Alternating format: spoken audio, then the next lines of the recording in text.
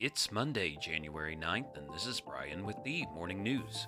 Give us 5 minutes and we'll give you the headlines you need to know to be in the know. President Biden is expected to focus on immigration, security, and supply chain problems when he meets with his Mexican counterpart today for the North American Leaders Summit, issues on which the two countries have had some differing views. He and Mexican President Andres Manuel Lopez Obrador will be joined by Canadian Prime Minister Justin Trudeau for dinner tonight before all three meet on Tuesday. The countries have been working through trade disputes over implementation of their joint U.S.-Mexico-Canada agreement. Ahead of the meeting in Mexico City, the Biden administration announced new steps to deter migrants seeking asylum at the southern border by expanding its use of several Trump-era border control measures, which in part rely on Mexico to take back 30,000 migrants each month from Cuba, Haiti, Nicaragua, and Venezuela.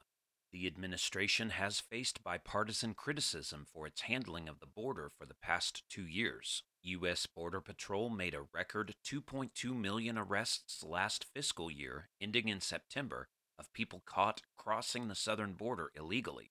In other news, another storm in California marked by heavy rains and gusty winds began last evening and will continue through Tuesday morning, bringing the potential of major flooding, mudslides, and downed trees that could lead to widespread power outages.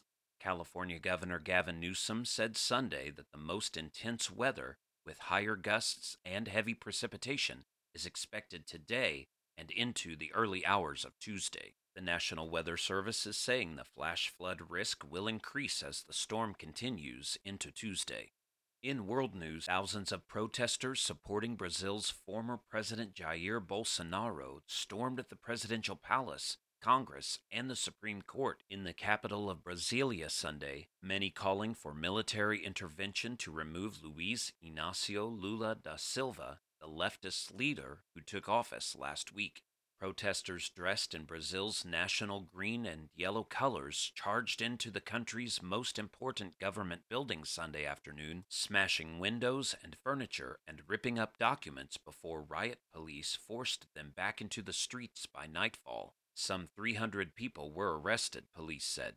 Mr. Da Silva, who was not in the capital on Sunday, called the protesters fanatic fascists and decreed a state of federal intervention in Brasilia, an emergency measure by which the federal government temporarily replaces state authorities in charge of public security.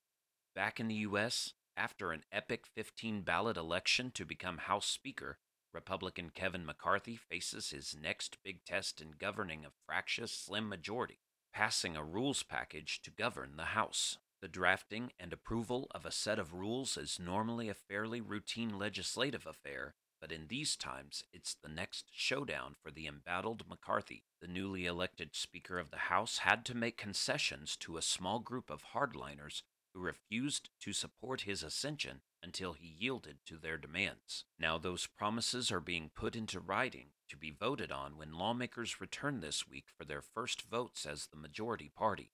In the coming months, Congress will have to work to raise the debt limit before the government reaches its borrowing cap or face a devastating default on payments. Lawmakers will also have to fund federal agencies and programs for the next budget year, which begins October 1st. And the Detroit Lions, eliminated from playoff contention earlier Sunday when the Seahawks beat the Rams, pushed past their disappointment and played the role of a spoiler, rallying to beat Green Bay 20-16 Sunday night.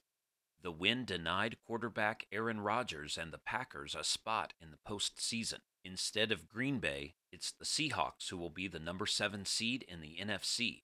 They'll travel to face division rival San Francisco in next weekend's wild card round. The rest of next weekend's schedule is also set.